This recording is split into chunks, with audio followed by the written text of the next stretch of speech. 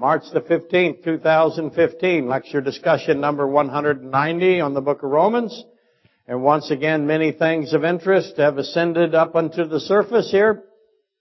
We find ourselves confronting the aggregate of that which is the sign of Israel. That's where we have been discussing the sign of Israel and in its totality.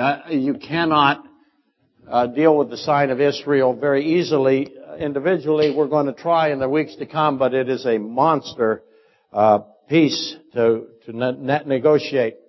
So that's where we are, and each and every day in our world, another substantial event is revealed that is part of this sign. So we're watching in our lifetime every day on the news something about the sign of Israel, which is fundamental to your Bible. And that's a very exciting thing to be able to do. It hasn't happened for thousands of years, and there it is happening in your lifetime. And as you know, ancient Babylon, the Babylonian Empire founded by Nimrod, brought to its height by Nebuchadnezzar, in the book of Daniel, is mostly within the current country of Iraq. That is where the Babylonian Empire is today. And Iraq is on the precipice of disintegration, something that I have said, I have maintained is inevitable. Let me say it again. Iraq will not survive. If it collapses, that'll be an extraordinary event as well, just like all the others that have happened in the last 50 years. The Shiite faction of Iraq is supported by Iran, which is also Shiite mostly. Bill the Cow is pointing out that there's a tremendous growth of Iranian Christians, though. I wonder what will happen to them. The Sunnis, so we have Shiites and we have Sunnis. The Sunnis were under Saddam Hussein, who was Sunni, and Saddam Hussein oppressed the Shiites as well as the Kurds. But he indiscriminately slaughtered both the Kurds and the Shiites during his reign. But the Sunnis are now who? Who are they now? They've become ISIS. They are flying the black flag of Al-Qaeda. So the math generally goes something like this. So if I drew a map, and those of you on the internet, I'm using my artistic capabilities once more. And so everyone in the auditorium knows this is the scale. It's magnificent. It has geographical accents that are extraordinary. Those of you on the internet, however, do not get the benefit of this. And you're lucky. Okay. So here we go. I'm going to draw Iraq. And there is, I'm going to put Syria over here and Turkey over here. Whoops, I need to make Turkey closer there. And essentially Iran, I'll put it over here somewhere, and that'll get us all close. Beautiful, is it not? Never mind. Let me make more boxes instead of things that are difficult to. So I'll put a box here and a box here. There we go. So I'm going to call this Syria. I'm going to call that the modern day Turkey. This will be Iraq. And this is Iran. Now, Iran is much larger than Iraq, not to scale. So, the Sunnis, well, let's just do it this way. The Kurds are primarily here. Somewhere in there. Maybe not so much that far. Right in here. That's the Kurds. So they're primarily to the north, a little bit to the west, though they lost some of that territory to the ISIS or Al-Qaeda. The Sunni Arabs are mostly in the northwest. There, oh, I have different colored pens. Wow. They're right here. Okay? Now, ISIS, as you know, has got parts of Syria, and it's working its way this way as well. It has territory now inside of Libya and in Yemen. So I can't represent all of that. But that would be ISIS, or that would be the Sunnis. So the Kurds are approximately 20%. Kurds 20%. Sunnis 20%. And the remainder pretty much the Shiites. They have the rest of the territory. Okay? And they dominate Baghdad. So right in here would be the Shiites. And they've got most of that. And then the rest of it is pretty much open for grabs now, and it's being fought over. And mixed in with the Kurds are the Assyrian Christians. And that's important to know. But effectively, those are the three divisions. So let me put the Shiites on here. I would put them at about 50%, maybe 55%. Now, obviously, they have the largest capability. And the Kurds want out. They've always wanted out. They've never wanted to be a part of Iraq. They never wanted to be controlled by Baghdad at any time ever. And they have been withdrawing themselves politically, economically, and militarily ever since the Gulf War. The Turks and the Syrians have largely Kurdish populations. So not only are the Kurds in Iraq, but there are Kurds in Turkey and there are Kurds in Syria. You know that ISIS has been attacking the Kurds in Syria and Turkey has refused to intervene, right? It's because the Turks don't like the Kurds much and they're worried about the Kurdish state becoming a Kurdish state because what will the Kurdish state do if they begin to function? That's right. They're going to move towards independence and then they're likely to see some of Turkey and some of Syria. So the Syrians and the Turks don't like the Kurds, and nor do the Sunnis. So that's why both Turkey and Syria resist arming the Kurdish forces, and they don't want the United States to arm the Kurdish forces, because if they do, they know the Kurds already have great capabilities, and they'll just immediately begin to take control of territory they considered long theirs. Are they right about that? Yes, they are. It's Assyria.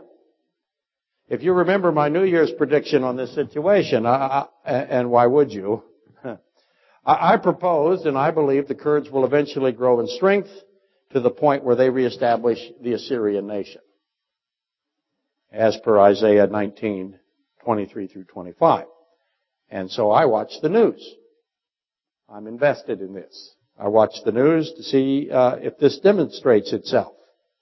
What I mean by that is I don't want to miss the beginnings. If the Assyrian nation begins to form, I want to watch it, because that's going to be cool. Because you see, military experts and geopolitical scholars are now openly admitting something that they weren't doing at the time that we intervened in Iraq. They're openly stating now that the nation of Iraq is going to soon collapse. It's hopeless. Now, our president recently called for Iraq's territorial integrity to be respected. One problem with that. Iraq never has had territorial integrity. Never. All it possessed was chronic instability. But far more importantly, the nation of Iraq is in contradiction to biblical prophecy. That's a bad place to be. Who, by the way, do you know, most of us are old enough to remember the events because they were taught when we were all kids. That demonstrates my problem, how old I am. But we were taught who effectively created the nation of Iraq. And that was Europeans after World War II. Some after World War I. But it's in contradiction to biblical prophecy, the nation of Iraq is, and that means Iraq cannot exist. And now it's struggling, but it will not exist. The truth of the prophecy of Israel has continued to be unveiled. The fact that Iraq is in conflict with the sign of Israel is very, very important to us as Christians. We need to know that. Iraq plays no part as constituted today. It plays no part in the Bible. Babylon? Oh yeah, there's lots about Babylon. How about Assyria? Lots about Assyria. How about Israel? The Bible was boiling to the top with references to Israel. Absolutely, yes. Egypt? Yes. No Iraq. Thus it will, in accordance to the sign that is the nation of Israel, deconstruct. And I say rapidly. When the United States military freed the Kurds and the Assyrian Christians and tore apart Saddam Hussein's totalitarian regime, that was the headmost event. That was the event that told you that Iraq was about to collapse. and disintegrate. So we now are awaiting the inevitable, the promised sequential occurrences, for lack of a better term. What's coming next? Iraq will collapse, something will come next. Now last Sunday also I issued once again what can only be classified as pretty bold talk for a one-eyed fat man. I said, if the sign of Israel is true, I granted the hypothesis that it's possible, it's not. It isn't possible, it isn't true. It is true. But let's just see the premise and say, if it is true, then something else is affected by that. Do you remember what I said? Probably not. It's okay. I'll say it again. When the sign of Israel is revealed to be true, then all evolutionary concepts are ruined. Absolutely ruined. So not only is Iraq in contradiction to the sign of Israel, evolutionary concepts is in contradiction with the sign of Israel. Let me rephrase it. If the nation of Israel is reformed as a nation, and it is, it happened. 1948, right? 1949. When the nation of Israel was resurrected, and it is indeed resurrected, it is indeed risen, then evolution, as it applies to the origin of living things, is utterly made desolate by that fact. The fact of the existence of Israel as a nation destroys evolutionary concepts. Let me be more clear. The very existence of the nation of Israel, as repeatedly prophesied in Scripture, makes it impossible for evolution to be true. Now, you wouldn't know that listening to lots of people today that stand behind podiums that call themselves theistic evolutionists. They obviously have not spent much time studying the sign of Israel. The prophecies of Israel and monistic physicalism are exclusive. They cannot stand together in any way. Only one stands. Evolutionary philosophy cannot survive in the presence of the nation of Israel. Think light and cockroaches. Now that'll make people mad. Okay, I shouldn't be so disrespectful. But I am. So I guess I will be that. Evolutionary philosophies cannot survive if there is a nation of Israel. And there is a nation of Israel. It is seldom that anyone discusses this, but nonetheless, it's a fact of Scripture. Just as the nation of Iraq, which is a geographic abstraction, European conceived, evolution is also contradicted by the sign of Israel, and therefore both of them will die. I would not be surprised to see the simultaneous death of Iraq as a European concept with the death of evolutionary philosophy. What would you guys think if in the next year Iraq stops existing as the Bible says it must, and evolution is destroyed simultaneously? How much would our world change? Both are inevitable. Both Iraq and evolution share a characteristic. Neither one of them can survive because of the sign of Israel. And by the way, and I submit that this accounts for the hatred of from the atheists for the state of Israel. And if you think the atheistic community has any affection for Israel, all you have to do is spend 15 minutes reading what they write. They hate the state of Israel. They recognize what a powerful threat Israel is to their beloved evolutionary thinking. Did you ever notice how the mere existence of this little tiny country of Israel brings such wrath from the world? It's just amazing, the level of hatred for this tiny little country. Again, why is that? Teeny, tiny little country. I don't know, so it's about what, 20 miles wide? So much hatred directed towards it. And I think this condition is beyond obvious. I think it's self-evident. Israel invokes this visceral response precisely because what its existence represents. So let's just consider the implications. Ooh, my clock is off, Terry. That's because TJ turned the light off in there. The light comes on, the clock should come on too.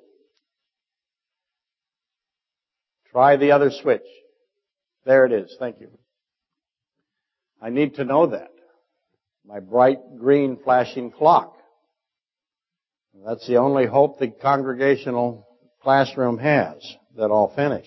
Without that clock, I could go till Tuesday without any difficulty, and you all fear that, I know.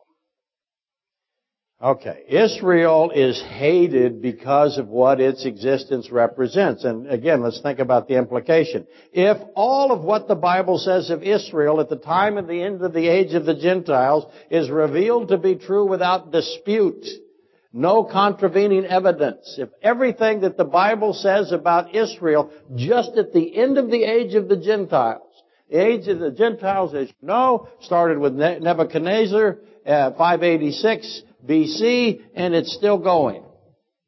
And it does come to an end. The Bible says it does end. There is an end to the age of the Gentiles. So if everything the Bible says just about Israel, just at the end of the age of the Gentiles, turns out to be true without controversy, proven truth that is unassailable, then what happens next? If I can prove that everything that the Bible says about Israel at the end of the age of the Gentile is true. One, it's true that the nation of Israel will be reborn. So far, so good, right? It's true that Iraq will not be currently constituted. It's true that Israel will be totally isolated. It's true that a confederacy from the north comes and attacks them. That is what the Bible says is going to happen. One, there will be an Israel. Two, they'll be isolated. They'll be despised and hated. They'll fight by themselves if they fight at all. No one will fight for them except God. And this huge confederacy will come to destroy them. They will be the focus of the world at the end of the age of the Gentiles. How's the Bible doing? Assyria will be reborn. All of these things. If all of that prophecy just at the end is proven truth, then what are we going to say about all the other passages that do what? They attest to what? They attest to the beginnings of Israel or the creation of Israel. Let me reword it. If the final prophecies of Israel are witnessed and confirmed, what about the commencement prophecies now? Or what I call intentionally the Genesis prophecies. Immediately, the questions of who then is the only true God of creation and what is His plan are instantly answered. As soon as I establish the prophecies at the end are true, then I've established all the beginning prophecies true and all the prophecies in the middle true. I validate all of them. How many prophecies is that? Thousands. They're all true. What is a prophecy? They're instantly established. There's only one true God and one true salvation. As Israel is the firstborn tested in the wilderness, Jesus Christ, typological fulfillment, the antitype, He is the firstborn, tested in the wilderness. Israel, typologically, that typology is unmistakable. They are a portrait of Christ. Therefore, by being so, they reveal the identity of Christ immediately. They tell us who the I am of the burning bush is, and they say, the prophecies of Israel say that it is Christ. He is the one that says, I am. Says it over and over again. I am the resurrection. I am the life. He is the I am. He's the one that brought forth Israel. He's the one that commenced the beginnings, the prophecies of Israel. He's the origin, if you will, of Israel. And he also says he's the only one that resurrects. And he's the only source of life. And that life originates from him. And from Christ alone. There aren't any other gods. There's just me, he says. Jesus God. That's all. And you can easily see that that generates horror and loathing and animus and enmity from all who have invested themselves in counterfeit systems, be it atheist or pagan. Because if Israel is true, all of Scripture turns out to be true. Every bit of it. That's why watching the sign that is Israel becomes very important. Israel, how many prophecies about Israel are there again? Thousands and thousands. How many words written about Israel? Thousands and thousands. If they're true, how do I separate Israel from Scripture? I can't. Replacement theology notwithstanding. God has placed His nation into His timeline. Note how I said that. His timeline. He says very clearly when Israel began and when and where Israel goes and how He comes for them. And it's all on a timeline. By timeline, I mean we are able to do something by paying attention to Israel. What are we able to do? We are able to tell time. We know what time it is by just watching Israel, by understanding the sign of Israel. It's one of the great beholds of Scripture. Look at Israel. You can figure out what's going on. You can tell time. People ask me all the time, when do I think the time of something is? Well, we've been given another clock to watch. Watch Israel. You can tell time. Most really got that figured out for them when Israel in 1948-49 rose up again as a nation. They realized, wow, the time of the age of the Gentiles now has to be almost over. All we're waiting for is a few more things, right? And you see, the very nature of true prophecy is that it is transcendent and not constrained by time. True prophecy necessitates that the one who dispenses the prophecy, the one who tells you the prophecy, from whom the prophecy comes, that person has to be an authority over time. Time isn't a barrier to him. In other words, every time a prophecy is fulfilled, revealed as truth, it is proof that the source of that truth is the creator of time. And the evolutionists know that. As soon as Israel came back, that's a fulfilled prophecy. For that to be true, there has to be somebody who's the source of that prophecy. The source of that prophecy, for it to be true, means that whoever gave that prophecy isn't subject to time. If he's not subject to time, then he is a timeless observer. In order to see time simultaneously, it is required that the observer be the very generator, be the architect of the time itself. It's just like, is there anything faster than light? Einstein says no, but somebody made light. In order to make light, you have to be what? Faster than light. In order to know time simultaneously, you have to be what? The generator of time. You have to be the one who observes all time. So the evolutionists really understand that. They know that the consequence of a timeless observer is dangerous, is disastrous to the evolutionary paradigm. Evolution cannot withstand prophecy proven true, because prophecy proven true says there is an observer who is timeless. And we'll continue in the weeks forthcoming to break apart the sign of Israel. What we're going to do is try to break this massive thing into small pieces. But for today, I just want you to recognize that it is far-reaching. The sign that is the nation of Israel carries with it powerful refutations of atheistic monism. And they know it. The ones who don't know this are the Christians. And so they try to compromise with evolution, with this theistic approach to evolution, which is just absolutely not possible. I can't understand it. Oh, I can't understand it. I do. It's all about money and viability. I say things that automatically make it difficult for churches to be viable. I know that. They offend people. It's okay. Somebody asked me recently, I have a wonderful letter. I don't have time to read it today, but it's another one of these that asked me essentially, why do you do what you do? I just want you to know that this sign of Israel carries these powerful refutations of atheistic monism, and they understand it. The church does not seem to.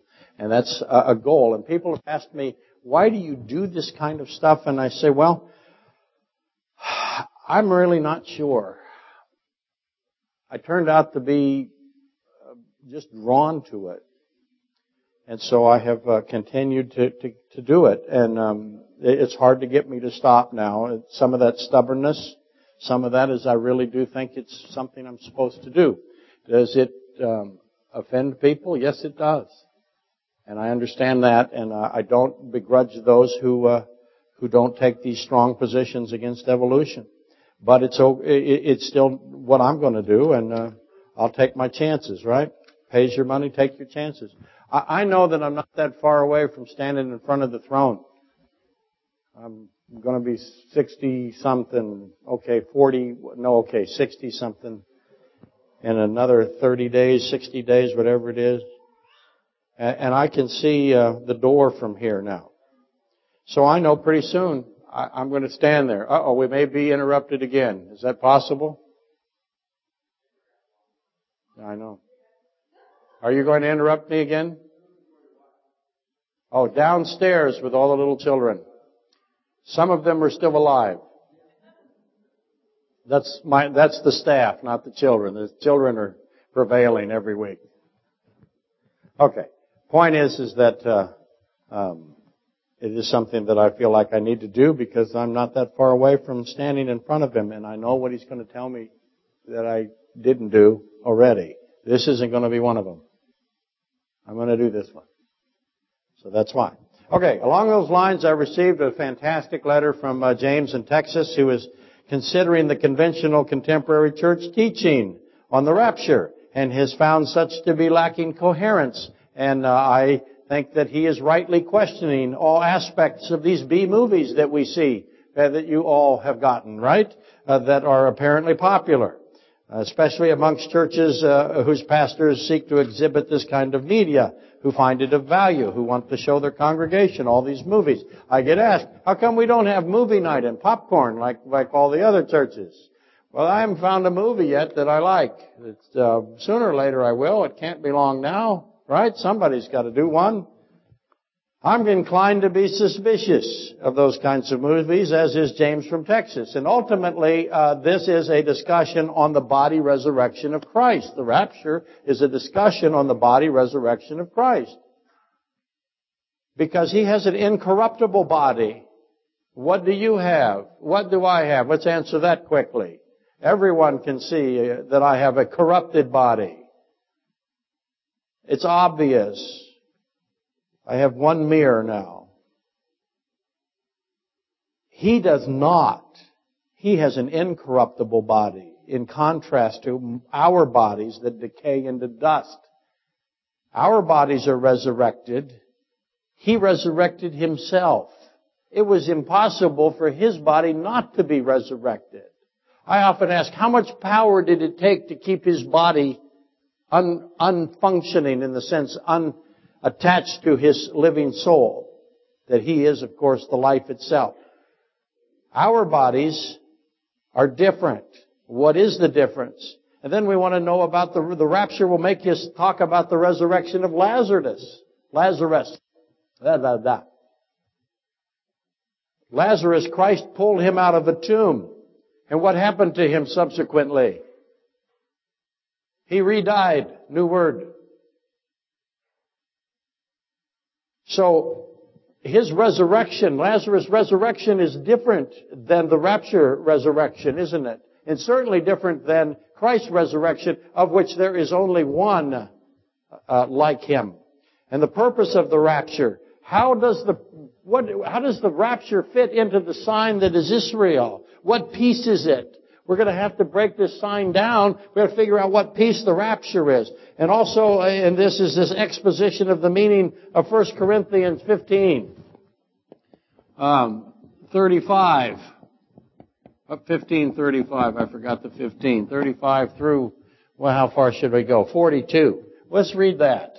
Because that is amazing. And what does it actually mean? That's why I like 1 Corinthians 15, by the way. You'll see in a second. Because it's a place where Paul insults us again. He calls us that word that I'm not supposed to say. I get in trouble every time I say it. People tell me, you shouldn't say that. And I say, well, it's because we are stupid. That's why I say it. Here we are, 15:35. But someone will say, that's a great sentence. Immediately, what do you ask? Who is this someone that's saying this? Why is he saying it? Is he a good person, a bad person, saved, unsaved? Is it possible he's a Pharisee? But someone will say, how are the dead raised up? Is this an innocent question or a diabolical, malevolent question? And with what body do they come? And here's what Paul says. Stupid one. Okay, he says foolish one. He's a lot more polite. What do we know about the someone who will say that? Why is that foolish? Foolish one, what you sow is not made alive unless it dies. And what you sow, you do not sow that body that shall be, but mere grain, perhaps wheat or some other. But God gives it a body as He pleases, and to each seed its own body. All flesh is not the same flesh. So we got different kinds of flesh. Another flesh of animals, another of fish, and another of birds. That's extraordinary. There are also celestial bodies and terrestrial bodies, but the glory of the celestial one and the glory of the terrestrial is another. There is one glory of the sun, another glory of the moon, and another glory of the stars, for one star differs from another star in glory. What is that? You ready for your test on what that means? Well, he's going to tell you now. So also is the resurrection of the dead. Something about everything he said there has something to do with the resurrection of the dead, which means it has something to do with the sign of the rapture, which has something to do with the sign of Israel, in that it is a small piece. So also is the resurrection of the dead. The body is sown in corruption, it is raised in incorruption. What's that mean? How's that work? It is sown in dishonor, it is raised in glory. It is sown in weakness, it is raised in power. It is sown a natural body, it is raised a spiritual body. What's a spiritual body? Somehow it's a body. And so it is written, the first man, Adam, became a living soul. The last man was a life-giving spirit. The last Adam, of course, is God Himself, Jesus Christ. However, the spiritual was not first, but the natural, and afterwards the spiritual. The first man was of the earth, made of dust. The second man is the Lord from heaven. Okay, I'll stop right there. Romans 8:23, for those of you who think this isn't a Roman study, is where we're going to be at. We are eagerly awaiting for the adoption, the redemption of our body. That's what it says in Romans 8:23. What is entailed in the adoption of a body? What is entailed in the redemption of our body? Why does God insist on resurrecting our dead bodies? Because He does. It's one of His great prophecies, one of His great promises. Why does He do it? What does it mean? What is His plan? How does it all work? This is what James is trying to solve from Texas. He wanted to know what really happens at the rapture. He has some ideas. Let me ask you this. Do you really think that when we're raptured, you leave behind a pile of clothes? Did you find that in the Bible somewhere? There'll be a pile. I always want to know if they were folded. You know, did somebody clean them for me? How did this really work? I've seen all the B movies. All the time somebody is raptured, what happens? Pile of clothes, right? That's how we can tell. Well, we can tell, okay, he must be gone because he left his clothes. Well, that's a problem for a teenage boy, right? Because his clothes are everywhere. How would you know? You'd always think he was gone. He must have been raptured. Look at the pile of clothes. It's everywhere. How in the world has a pile of clothes got something to do with being snatched away? Is that how God does it? Pile of clothes, socks, there's just strewn clothing all over the place. Really? Does that make sense? Are you ready to defend that? Why do you think that? I know why you do. Because of a movie.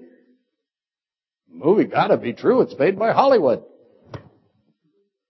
What could possibly go wrong? What's that? Yes, where his vestment, if you will, is folded up, right? But he's raised himself. Who folded his clothes? James from Texas sees the rapture appropriately inside of the sign of David.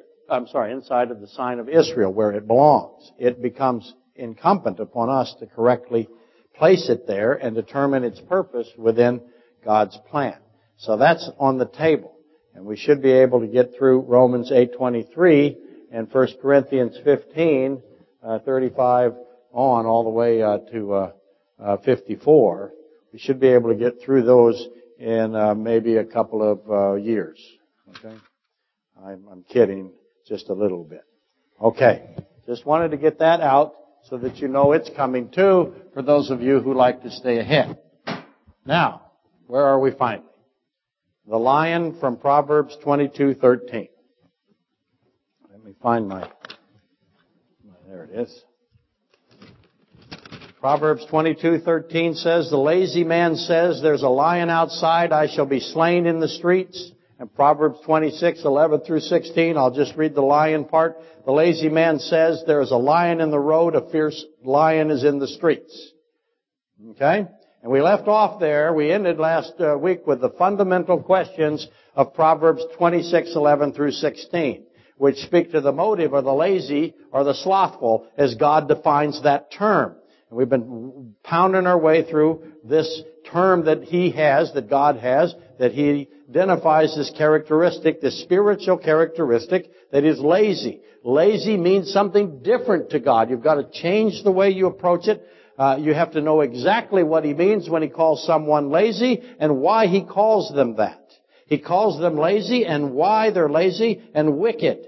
The wicked and the lazy is connected. So why does He call them lazy and why does He connect what He calls lazy to wicked? Okay? And all of that is critical. And that's critical to understanding Matthew 25:26, where we have the lazy third man who buried his talent of gold.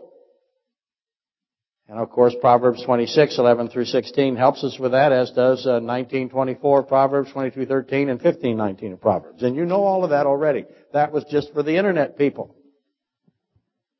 Okay, I asked this question last week, and some of it in the post game, and hopefully you remember this. And I asked, why would someone who, with full knowledge of the truth, he's got the truth, he knows the truth. There is no dispute that he knows the truth. He knows completely that Jesus Christ is the only true, merciful, just, holy Creator God. He knows that. There's no doubt. But he still, knowing full the truth, he chooses to lead not just himself, He doesn't go by himself into the thicket where he will be cut to pieces and bleed to death and caught. He also lies and encourages as many others as he can get to go with him. Who does that? Who thinks like this? Who wants to do this? And God addresses those kind of people. He calls them in Matthew 23:13 through 36. We need to read that now really fast. He talks to the kind of people that knows the truth and they still do what they're doing. They still go out and kill as many people, including themselves, as they can. And so he talks to them. God does. We can't read all of it, but we'll read some of it.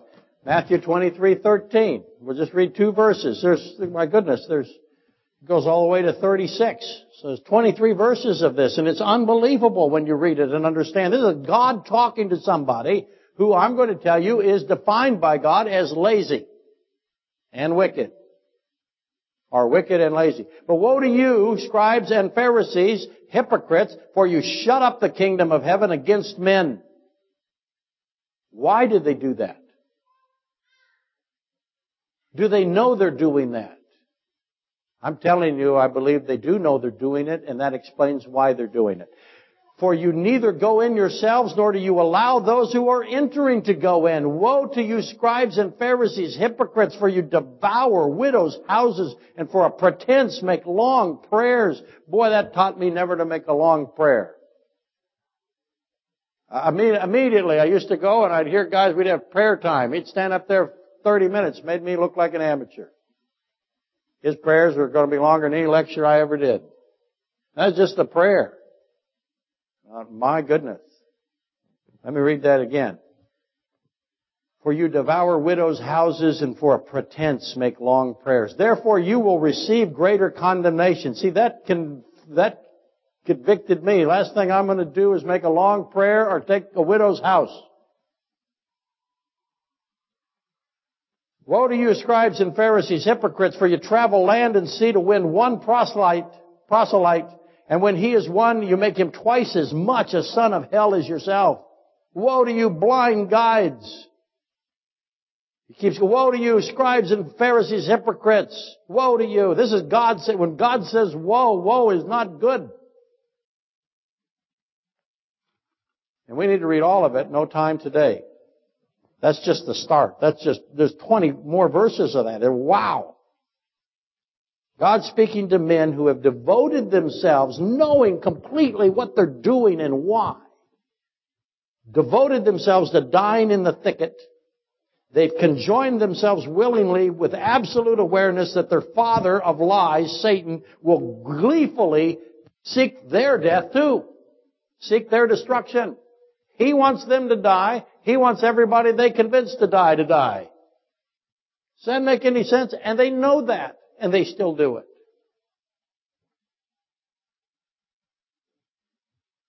Their father of lies will gleefully celebrate their eternal condemnation, and they are nonetheless steadfast in their allegiance to Satan. So who becomes one of these guys? Who thinks like this? This is a wicked and lazy, primarily lazy. That's how God describes him. And this guy also says, there's a lion in the street. Lion in the street. And that lion's going to do what? It's going to kill him. He says, lion is going to kill me. It's out in the street. And he does that as part of what he's doing to everyone else that he knows. He's roaming the whole world to try to get one convert that he knows is going straight to hell. Twice the son of hell. And then he has this lion is going to kill me in the street routine going on. And it's a lie. I said that last week. Of sorts. How is it a lie? It's very clever. Do not assume these people are ignorant. They are not. They're very clever. You see, Christ is the Lion of Judah, is He not? We know that. Christ is the Lion. He's also the Lamb of God. Now, many people will say to you in Isaiah that the lion lies down with the lamb, right? Right? You all know that verse? It isn't in the Bible. Where'd you get that? Same place you got the pile of clothes, probably. The wolf lies down with the lamb. But Christ is the lion and He is the lamb, right? And that's the first and second advents, is it not? The lamb is when He first comes as the sacrificial substitute. He's the Lamb of God. The lion is when He comes as the king, right? I like to call Him the Lion King. Thanks for one person laughing. But obviously that refers to His two advents, His two comings. He comes first as a Passover lamb. He's inspected and then found declared perfect. He's found and He's declared to be perfect. The solution to sin then is now imminent. Second, He comes as the lion who saves Israel. And He saves Israel from who? He saves Israel from the other lion, because I have two lions. He saves Israel from the roaring lion who devours. That is Satan, 1 Peter 5:8. Actually, physically is Satan in the second tense, because Satan is inside of who? He's inside of the Antichrist, right? They have now melded themselves and have become very powerful. And the lion, or the king of Judah, comes and kills the roaring lion who is devouring. And the roaring lion that is devouring has an incredible army of a mass of people who all know something. And yet they're still there. At least the leadership does. We can make a claim for the ignorant, but I don't think there's very many ignorant. We are astonished in this country that people will go over to Iraq and join an army that beheads and crucifies and tortures children. They sign up. There's hundreds and hundreds of them running over to sign up for that. How difficult do you think it is for Satan to get you to sign up? He'll give you a patch that says Satan on it. He actually will. He'll give you what? He'll give you a mark, won't he? And not you, but somebody's going to take it. There'll be probably 1 billion of them that take it. If not many billions. What is going through their heads? What we're seeing in Iraq is just a small little picture of how bad it's really going to be. Have you noticed that Matthew 24 through 25 is the same as Proverbs 22 through 13? Do you even know what I'm saying there? I'll help you out here. Lord, I knew you to be an evil man. That's what the lazy guy says. The wicked and lazy guy who says there's a lion outside. He says to God, he says, Lord, God, I knew you to be evil. I know you're evil. And I was afraid. What's he implying that he was afraid? He was afraid that the evil God would kill him, right? That's implied. By the way, that's a lie.